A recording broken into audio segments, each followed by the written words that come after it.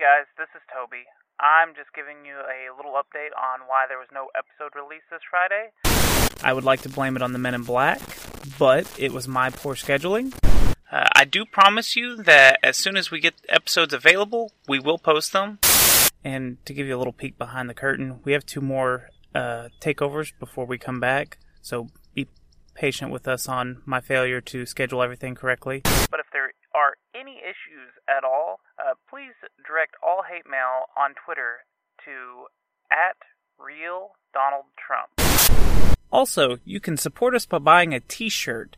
The link will be in the description, and if you send us proof of purchase and an address at Secret Transpod on Twitter or secrettransmission@hotmail.com, we'll send you a 1 1/4 inch little pin with our logo on it, a little button that you could attach to a bag or a backpack or your shirt or your jacket.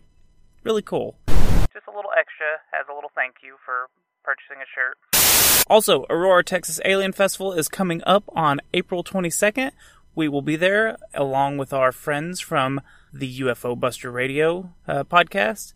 So come hang out with us, come meet us. There's going to be a lot of guest speakers and vendors and stuff selling all kinds of stuff. And that's it, guys. I'm sorry again for the late episode. It should be out pretty soon.